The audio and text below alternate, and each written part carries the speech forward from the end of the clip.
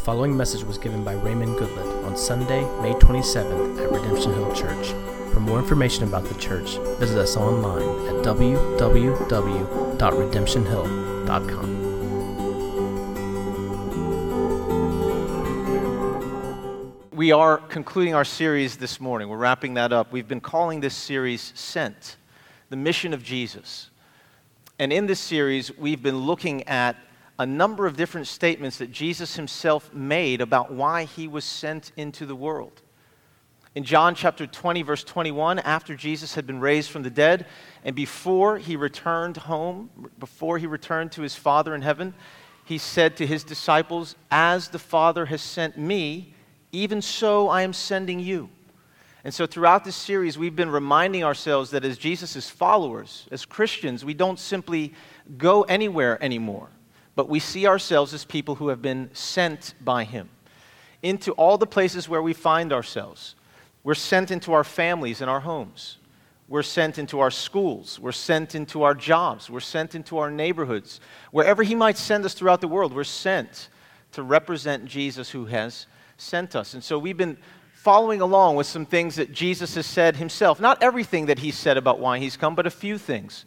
And we saw early on in Luke chapter 19, verse 10, that Jesus said he came to seek and to save the lost. We talked about what that meant. We saw in Matthew chapter 20, verse 28, that Jesus came, second of all, and he said, "I have come not to be served, but to serve." We also looked right there at Matthew 20, 28, where Jesus said also, "I have come to give my life as a ransom for many." And we talked about what all of these things mean for us today. And so today we're going to conclude our series, and we could go to John chapter 10, verse 10. We could talk about Jesus where he said, "I have come that people would have life and have it abundantly." But we're not going to do that. We could go to John chapter 9, verse 39, where Jesus heals a man who was born blind. Jesus can heal anything. And he looks at this man born blind, and he looks at him, and he heals his eyes, and all of a sudden this guy can see. And Jesus says to him, "For judgment I have come into the world." Now, you don't think of it that way usually, but he says, "For judgment I have come into the world, so that those who are blind might see, and those who think they can see would become blind." Jesus said he came to do a particular thing that changes the perspective of everybody. Instead, we're going to wrap up our series today by looking at John chapter 18. Turn with me there. And I'm actually going to begin in verse 33. We're going to witness Jesus having a conversation with a man named Pontius Pilate. For those who might be unfamiliar, Pontius Pilate is a Roman governor. He oversees the territory, the part of the Roman Empire that includes Jerusalem and that entire area where the Jews would have lived and where they would have conducted all of their worship and all that sort of thing. This was the busiest time of the year for somebody like Pontius Pilate, because it was the time of the Passover, and Jews from all over the area would come and converge on Jerusalem to celebrate this feast. And so it was said that there were probably about 10 times as many Jews in Jerusalem at this time as there normally would be throughout the course of the year. So Pilate is busy getting as many soldiers as he can, occupying the area, keeping the peace, making sure no insurrections come about while the people are probably at the height of their zeal in terms of Zionist zeal, wanting to overthrow the Roman government. So the place is basically on lockdown. They're still allowing people to do what they're doing, celebrating their festivals, but to say that this is Pilate's busiest time of the year would be an understatement. Pilate didn't like this time of year. It kind of annoyed him that all of a sudden all this stuff was increased and there was the potential of all these things going bad. And so it didn't help that in verse 28 here, we're told that this thing with Jesus is happening very early in the morning. If you're already annoyed and then something happens really early in the morning, that doesn't help. Or you agree with me? I like to sleep in the morning. I have this rule. I don't think you should get up before the sun does. It's just my way of, this is God's clue. I know some of you have to do that, and forgive me, but I just think there's something to this. The sun gets up first, and then the rest of us rise, right? Well, this morning, there's this woodpecker that decided it needed to wake me up before sunrise. You remember that cartoon, Woody Woodpecker? Apparently, that woodpecker's a real thing. worst sound you could possibly hear at 5:45 in the morning. Anyway, let's hear the sound of God's voice as we read the scripture. Verse 33. Pilate entered his headquarters again, and he called Jesus to him and said to him, "Are you the king of the Jews?" And Jesus answered, "Do you say this of your own accord, or did others say it to you about me?" And Pilate answered, Am I a Jew?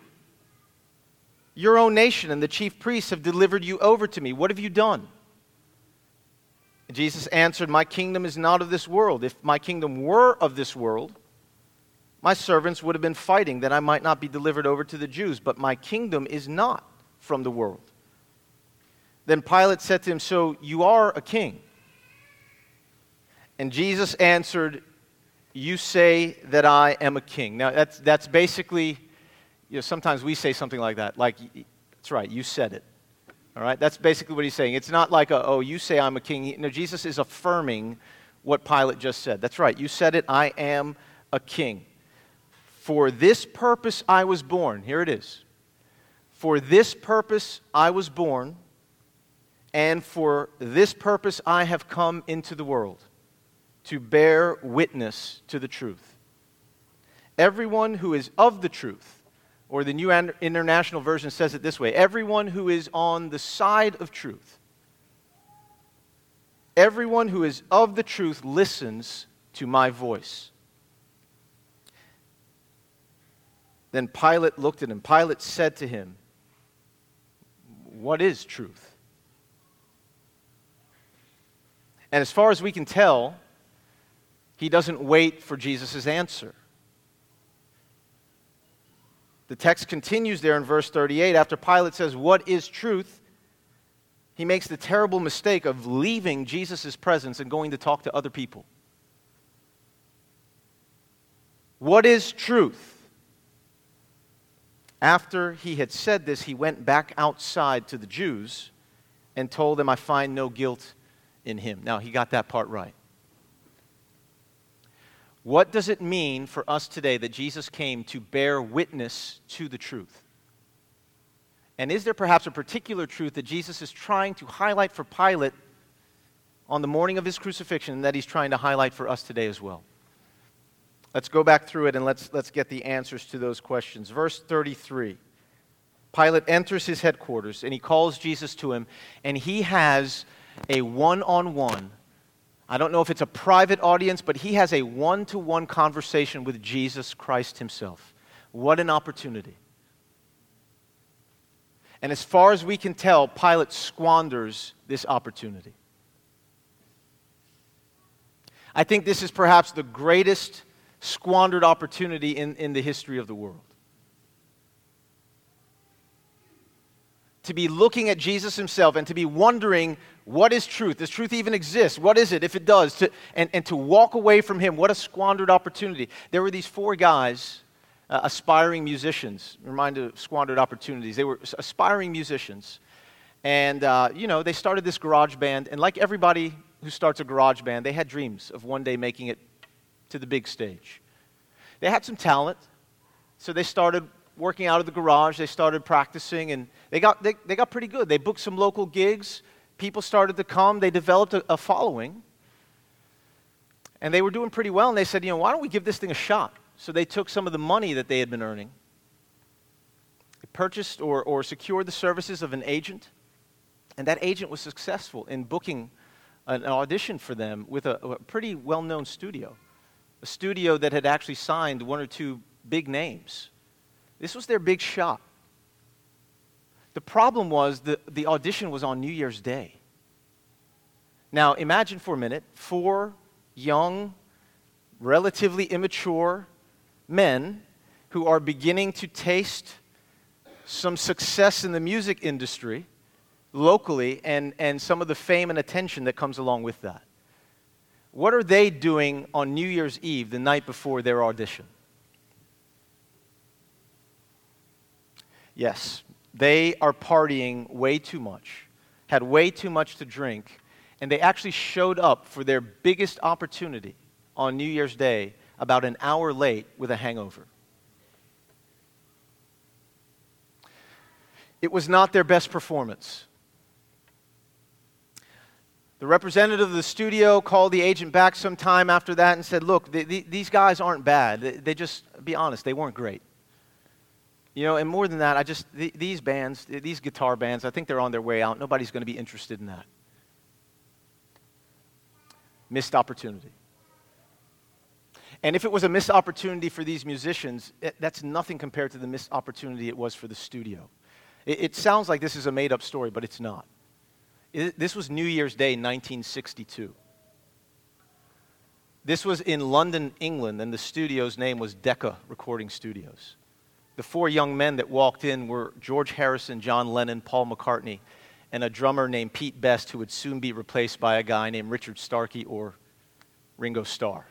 You may have heard of the Beatles. How would you like to be the guy who turned down the Beatles and said, I just don't think this is going to be a thing? Missed opportunity.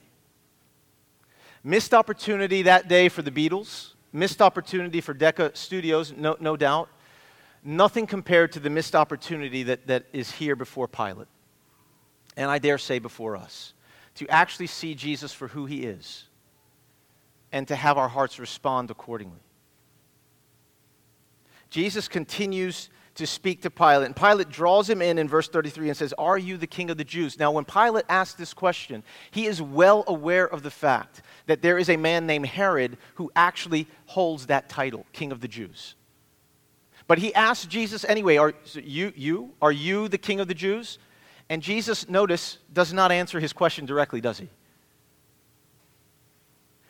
Jesus looks at a very simple yes or no question. And of course, if Jesus is under the impression here that Pilate holds all of the cards and that Pilate holds all of the authority in these proceedings, he would have answered his question with a simple yes or no answer. But notice what Jesus says. He looks at Pilate and Jesus has some questions of his own. It's as if Pilate is the one on trial. And he says, wait, did you come to this on your own? Or did somebody else say this to you? Look, kids, look, this is important. Watch. When you talk about Jesus and when you say things that are true about Jesus, is it coming from here? Is it coming from the inside? Are you coming to this from the inside? Jesus makes this very personal. You're asking me a question, but where is that coming from? Is this coming from here, or is it just stuff you've been hearing? Kids, when you start to think about Jesus and say things even that are true about Jesus, this is good for adults too. Where's that coming from? Is it firsthand or secondhand? Is it coming from the heart, or are you simply repeating what you've heard from other people? That matters to Jesus. And so he looks at Pilate and says, is this coming from here or from here? And Pilate looks at him and says, am I a Jew? Verse 35, do you think I'm a Jew? I mean, do you think I would waste even a moment of my life with this little silly Jewish controversy? I mean, clearly this is only something that Jews would care about. Who Jesus is, what his claims are. Does he have some kind of authority? Is he some kind of a king? It doesn't matter to anyone else. It's strictly for this one particular ethnic group or this one particular person that thinks of himself as belonging to a particular religion. Am I some kind of a Jew that you think I would waste my time on this? Your own nation, your own people, your own chief priests, they delivered you over to me. What have you done? See, Pilate, in his mind, this is something that is confined to a concern of someone who is a Jew. As far as he's concerned, Jesus is confined to that realm. And he says, man, your own nation brought you here. And Jesus looks at him, and you can tell by Jesus' answer. Once again, Pilate asks the question, what have you done? Does Jesus answer it directly? Look at your Bible. You can see it by now. There are enough lights on. Pilate asks him a question again, what have you done? Very simple, straightforward question. Requires a simple, straightforward answer. Jesus just begins to preach. What have you done? Thank you for asking. Verse 36, my kingdom is not of this world.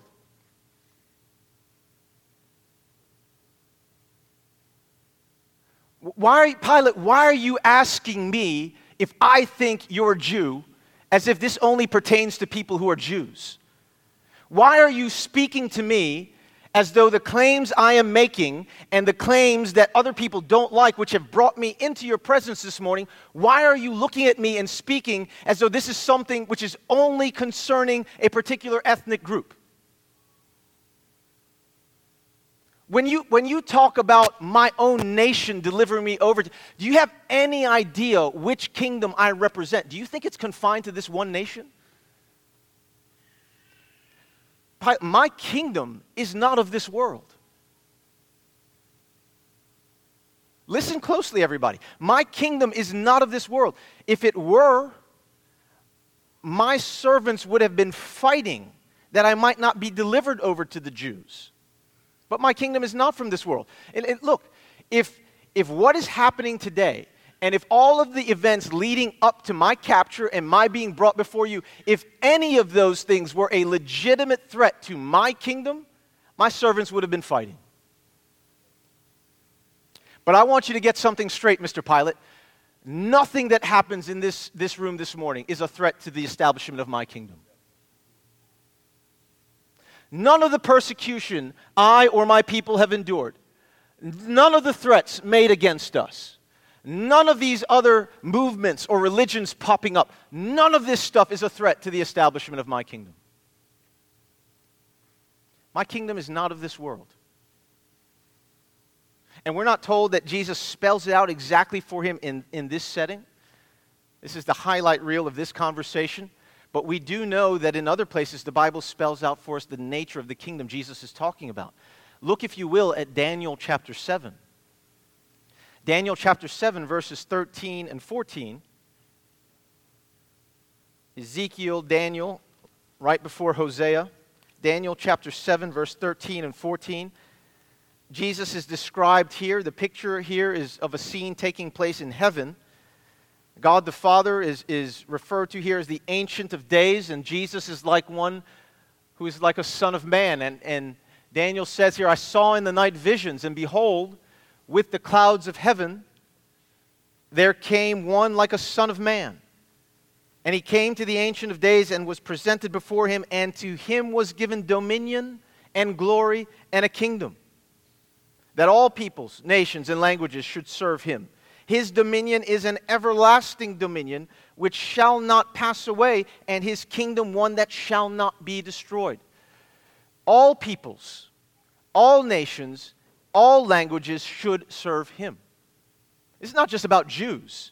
The kingdom that I am establishing, the kingdom that I represent, the kingdom over which I preside and where I am king is one that will encompass all the nations and kingdoms of this world, including what was then the Roman Empire, which you understand is gone today.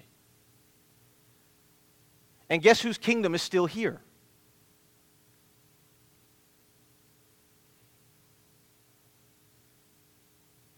This is not just about Jews. This is not just for white people. This is not just for black people. This is not just for Asian people. This is all peoples, all nations, all languages should serve this one, Jesus. All. And Jesus is standing here before Pilate telling him, this is what you need to understand. Which is why every time Pilate gives Jesus a question, he doesn't answer it. Because Jesus is not there to answer the questions Pilate is asking. He's not there primarily to give him the answer he seeks. He's there to give him the truth that he needs. You ever wondered why God does not always plainly answer your questions?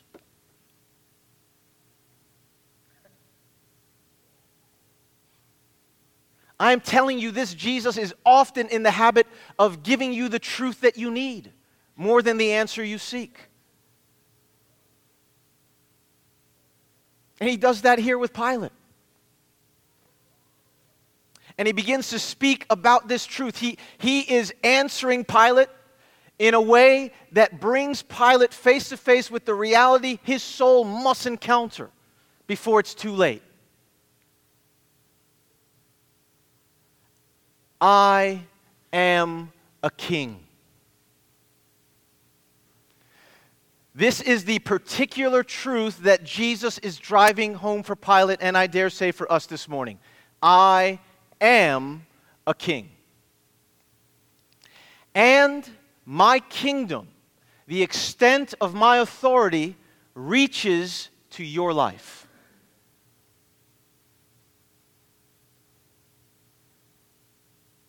I will come back to this in a little bit.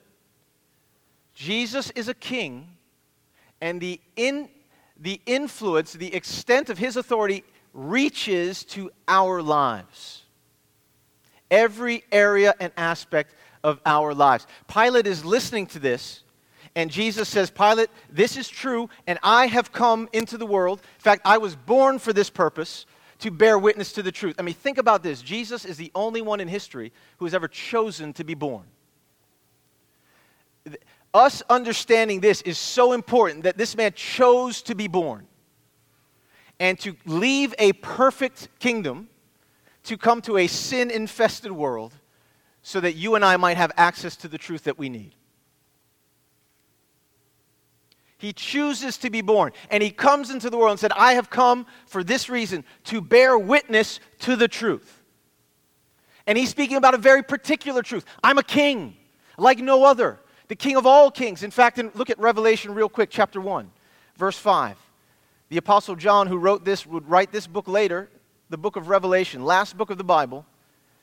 And in chapter 1 of Revelation, verse 5, he describes Jesus in this way. Jesus Christ,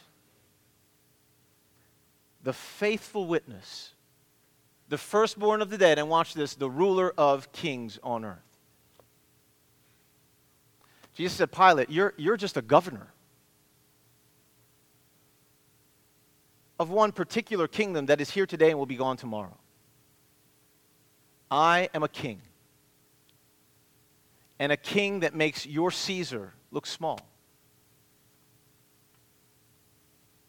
Folks, it is still that way today. Jesus is the great king of all the earth. All nations, peoples, and languages are created to serve him. It isn't the case. You often hear people say, well, you're only a Christian because you were born in the West. No, you don't understand. You don't understand. Is it true that you're a religious pluralist because you were born in the East? No, that's not the way this works. Wherever you have found yourself on earth, Matthew 28, Jesus says, all authority in heaven and on earth has been given to me. It doesn't matter where you're born. Jesus has authority there. Jesus is the king. And you owe your allegiance and obedience to Jesus. That is true. Look at me, everyone. Whether we believe it or not. See, because this is the problem Pilate had. It's so common in our day. Pilate listens to this very particular truth Jesus is expounding upon. Pilate looks at Jesus, who is stating this very matter-of-factly and very confidently. And all Pilate can say in response in verse 38 is, what is truth? I'm so far from being able to accept your claim, Jesus, that you're a king and that your authority reaches to my life. I'm not even at the point where I'm willing to accept that something like truth even exists. Now, what have you got to say to me? I'm a skeptic. Well, see, look. Notice Jesus is not deterred by any of this. Please notice that this is not a new thing. People have long thought they can escape authority by claiming they don't believe in truth. This is not new. Imagine you have three people. Pilate is saying, what is truth? Does that even exist? Well, first of all, logically, I don't want to get too philosophical on you, but it happens, right? If you read 1 Corinthians 15, Paul waxes philosophical. He's talking about the resurrection, and there are people there, and he's trying to talk to them about the resurrection of Jesus, an actual historical event which took place and upon which their faith rests. And he said, now, if we are saying that Christ has been raised, if this historical event has taken place, how is it that some of you say there is no resurrection? And then he just goes on in circles, right? Well, listen, if Jesus says, if I'm telling you I'm a king, and I'm telling you that is the truth, and I am here to bear witness to the truth, how is it that some of you say there is no such thing as truth? I mean, how is it that some of us have been sucked into this thing that we see present in our culture today? Where uncertainty, confusion, and skepticism are celebrated as virtues.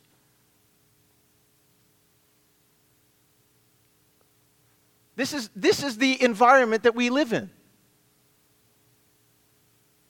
As if there's some virtue inherent in uncertainty and confusion. Now listen, it's okay to be confused or uncertain about something, but don't confuse that for a virtue in and of itself. To a certain degree, what you're admitting is that you are still in darkness. You're unable to see your way through. Look at John chapter 12, verse 46. The lights are back on by now in the room, and we're hoping that this will be true of our hearts as well. But in John chapter 12, verse 46, Jesus gives us another reason that he came into the world. And he says here, I have come into the world as light, so that whoever believes in me may not remain in darkness. You see that? I have come into the world as light, so that whoever believes in me may not remain in darkness. When he says darkness here, he's not saying you're never out in the exposure of the sun. He's saying that inside there's darkness, there's confusion. You don't know how to navigate your way through life. You don't know how to sort between these different claims that conflict with each other. You don't know where truth begins and error ends. You don't know. You're in darkness, and Jesus says, I come into the world as light. And what light does is it brings clarity. Do you see that? Jesus comes to give us clarity. Clarity concerning the nature of God, who he is. Clarity concerning morality and how human beings ought to live. Jesus comes to give us clarity. He comes as light. And it is possible for you and for me to have this kind of clarity. To know that truth not only exists, but by the way, logically, you can't say truth doesn't exist. Because if you do, you're saying, I know something that's true. Truth doesn't exist. So you have defeated yourself in an argument in less than 3 seconds. And if language and reality fail you that quickly, I would submit to you that it's your ideas and your beliefs that need to change, and not truth itself. You say, all right, maybe truth exists, but we can't know it. Again, I know something. We can't know truth.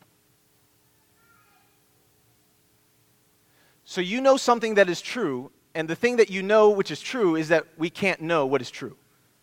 Again, 5 seconds. So truth does exist, and it is to some degree knowable. We have to start there. Now, what can we know about God? What can we know about ultimate reality? Because that's what truth is. If we were to actually answer Pilate's question, truth is whatever corresponds to reality. And it is the expression of whatever corresponds to reality. But there must be reality. It will do us no good to say that truth is relative. I know how popular that is, but it does us no good. For instance, if Harry, let's say Harry is a Christian. We'll make you the Christian. Pete, you don't mind being a Buddhist for a second, do you? In fact, all right, you do. All right, well then you're a Hindu. All right, so Harry is a Christian. About the nature of God, he believes that there is only one God, but this God exists in 3 persons, Father, Son, and Holy Spirit. He believes in the triune God. Pete is a Hindu because he didn't want to be a Buddhist. And so he believes in millions of gods. Just millions of gods. Alyssa, just for the morning, is an atheist. Alyssa doesn't believe there's any God.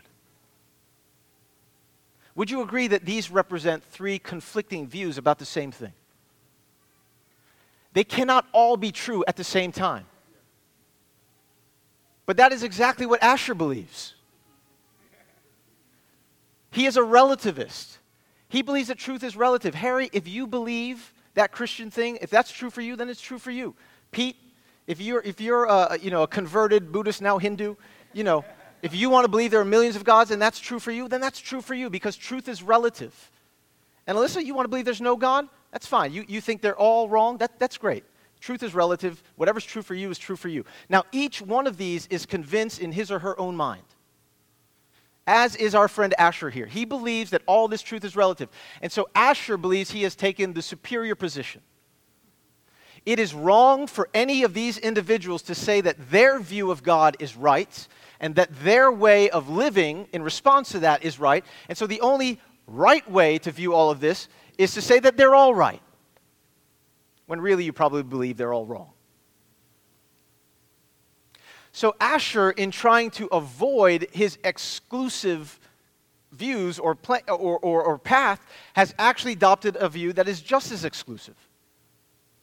He's making the exact same claim. He's saying, you're all wrong and I'm right. The best way to approach a situation where there are multiple and conflicting views about the same thing is to just say the truth is relative. That's the right way to do it. So his view turns out to be just as exclusive as any of theirs.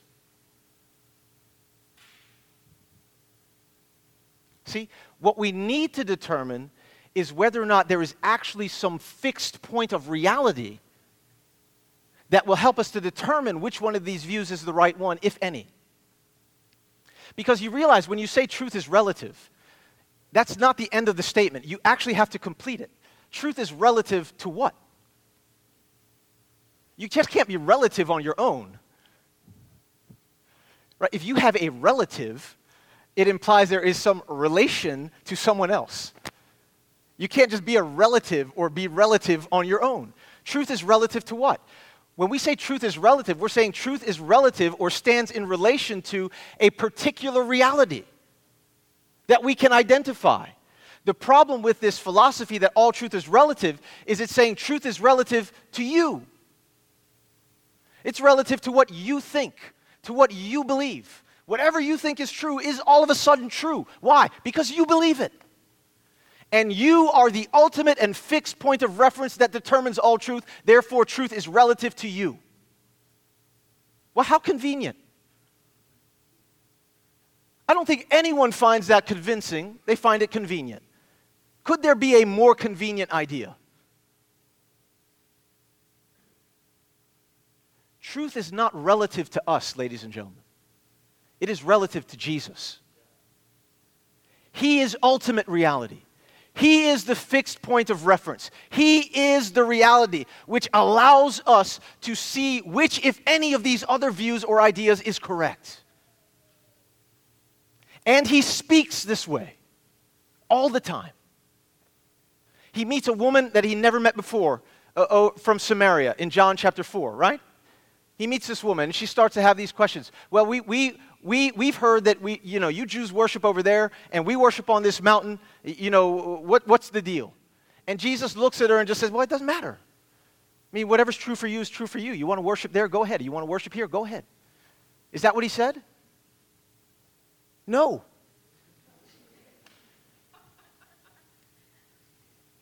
He says, you Samaritans worship what you don't know. We worship what we do know, for salvation is of the Jews. He makes a very particular, specific claim to have a superior view of the truth as compared to this lady. And you say, well, that's arrogant. Well, what's the alternative? It's just as arrogant in your according to your definition. So if other people are going to call you arrogant, let them judge you. Their judgment of you is not the biggest deal. Let them judge you. What we need to do, what Jesus tells us we need to do, is not so much, don't worry so much about being on what everybody else thinks is the right side of history. You need to be on the right side of truth. Look at what Jesus says again. Look at verse 28, or verse 38 rather, John 18. Everyone who is of the truth listens to my voice. Everyone who is on the side of truth listens to my voice. Let's close here with a few questions.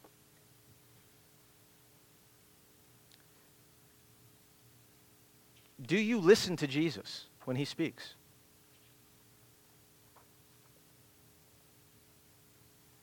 Do Do you listen to him? Is his voice, listen to what I'm asking you, is Jesus' voice the final authority in your life? Do you understand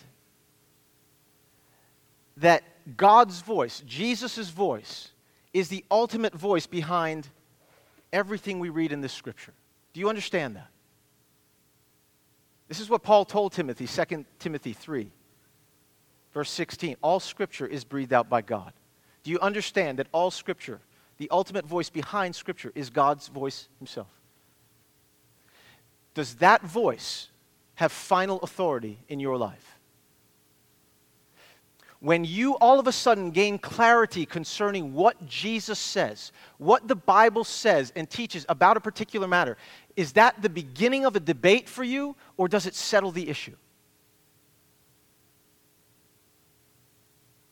If all it does is begin a conversation with equals, as if you and the Bible are equals, and you're still trying to figure out which one of your conflicting ideas is correct, well, I know the Bible says this, but here's what I think, and I actually believe I'm right.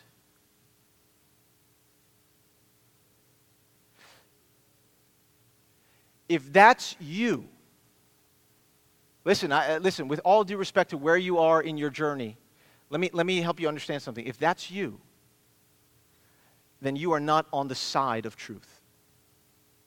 You are not of the truth. You do not listen to Jesus' voice and submit yourself to it. Jesus says, all who are of the truth, listen to my voice. It doesn't mean you're not sincere. It doesn't mean there's anything wrong with you having questions. It doesn't mean there's anything wrong with you being uncertain about things. You may have an extremely noble heart as you exist in that particular state. But Jesus would want you to know that you are not yet in that place where he would say you are of the truth. And he comes to you this morning, just like he came to Pilate, with the opportunity of your lifetime. He says, I am a king. It's true. It's true whether anyone on earth acknowledges it or not. It is true. I am a king. In fact, I am the king of all kings. My authority, Jesus says, extends to every aspect of your life. The only appropriate response for any human being is to submit themselves to and surrender to Jesus. What we have today, though, is a situation where all of us are prepared to accept a Jesus who puts himself forward to us as a friend. If Jesus is a friend or access, if he is the point of access, if he is the source of more friendships and community, I'm ready to receive that Jesus. Because, that's a felt need of mine. We're prepared to accept a Jesus even who is a rescuer. If I think I'm in trouble and Jesus is like some kind of a lifeguard, I feel like I'm drowning and he'll come and save me, that's fine. I don't mind a lifeguard like that. But if he's the kind of lifeguard that has authority and blows that whistle for Adult Swim 5 minutes before time, we don't want anything to do with a Jesus that has authority. And no one likes that lifeguard, by the way. I don't know if that's you. But nobody likes that lifeguard. Kids don't like that lifeguard, and I think parents really don't like that lifeguard. Like, I got 5 more minutes to read my book. You don't mean Adult Swim. If Jesus presents himself to us as a friend, as a rescuer, as a counselor or a guide, someone who just gives us advice about how we should live, but we're free to take his advice or leave it, man, we love that Jesus. But Jesus looks at Pilate and looks at us this morning and says, I want you to know one thing as we close this series. I'm a king. And I have come into the world to bear witness to that truth. And now, the response is yours. Will you receive Jesus this morning as your rightful and final authority in all things? Will you surrender to him, the Son of God? Will you recognize him for who he truly is? Will you walk in the light And will you give up if indeed your uncertainty is really, and you know this better than anybody, if your uncertainty is really just an attempt to escape external authority, are you finally at a place where you're willing to put that aside? Lord, help us this morning. Help us to relate rightly to you.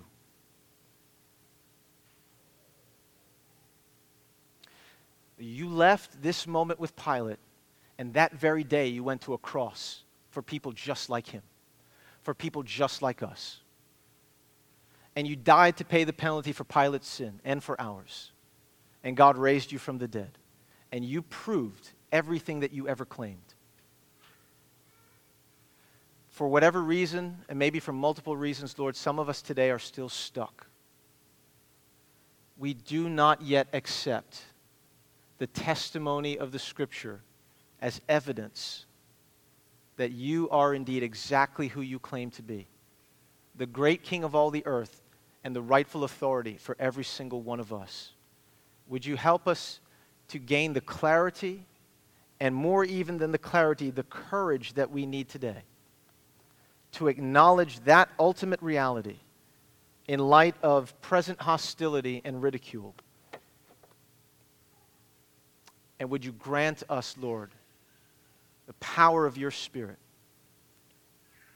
to humble ourselves before you, the great King, and to receive your grace, your forgiveness, and a share in eternal life and in your eternal kingdom. We ask all of that in Jesus' name. Everybody said, amen. You've been listening to a message by Raymond Goodlett given at Redemption Hill Church in Richmond, Virginia. For more information on the church and to hear other messages, please visit us online at www.redemptionhill.com.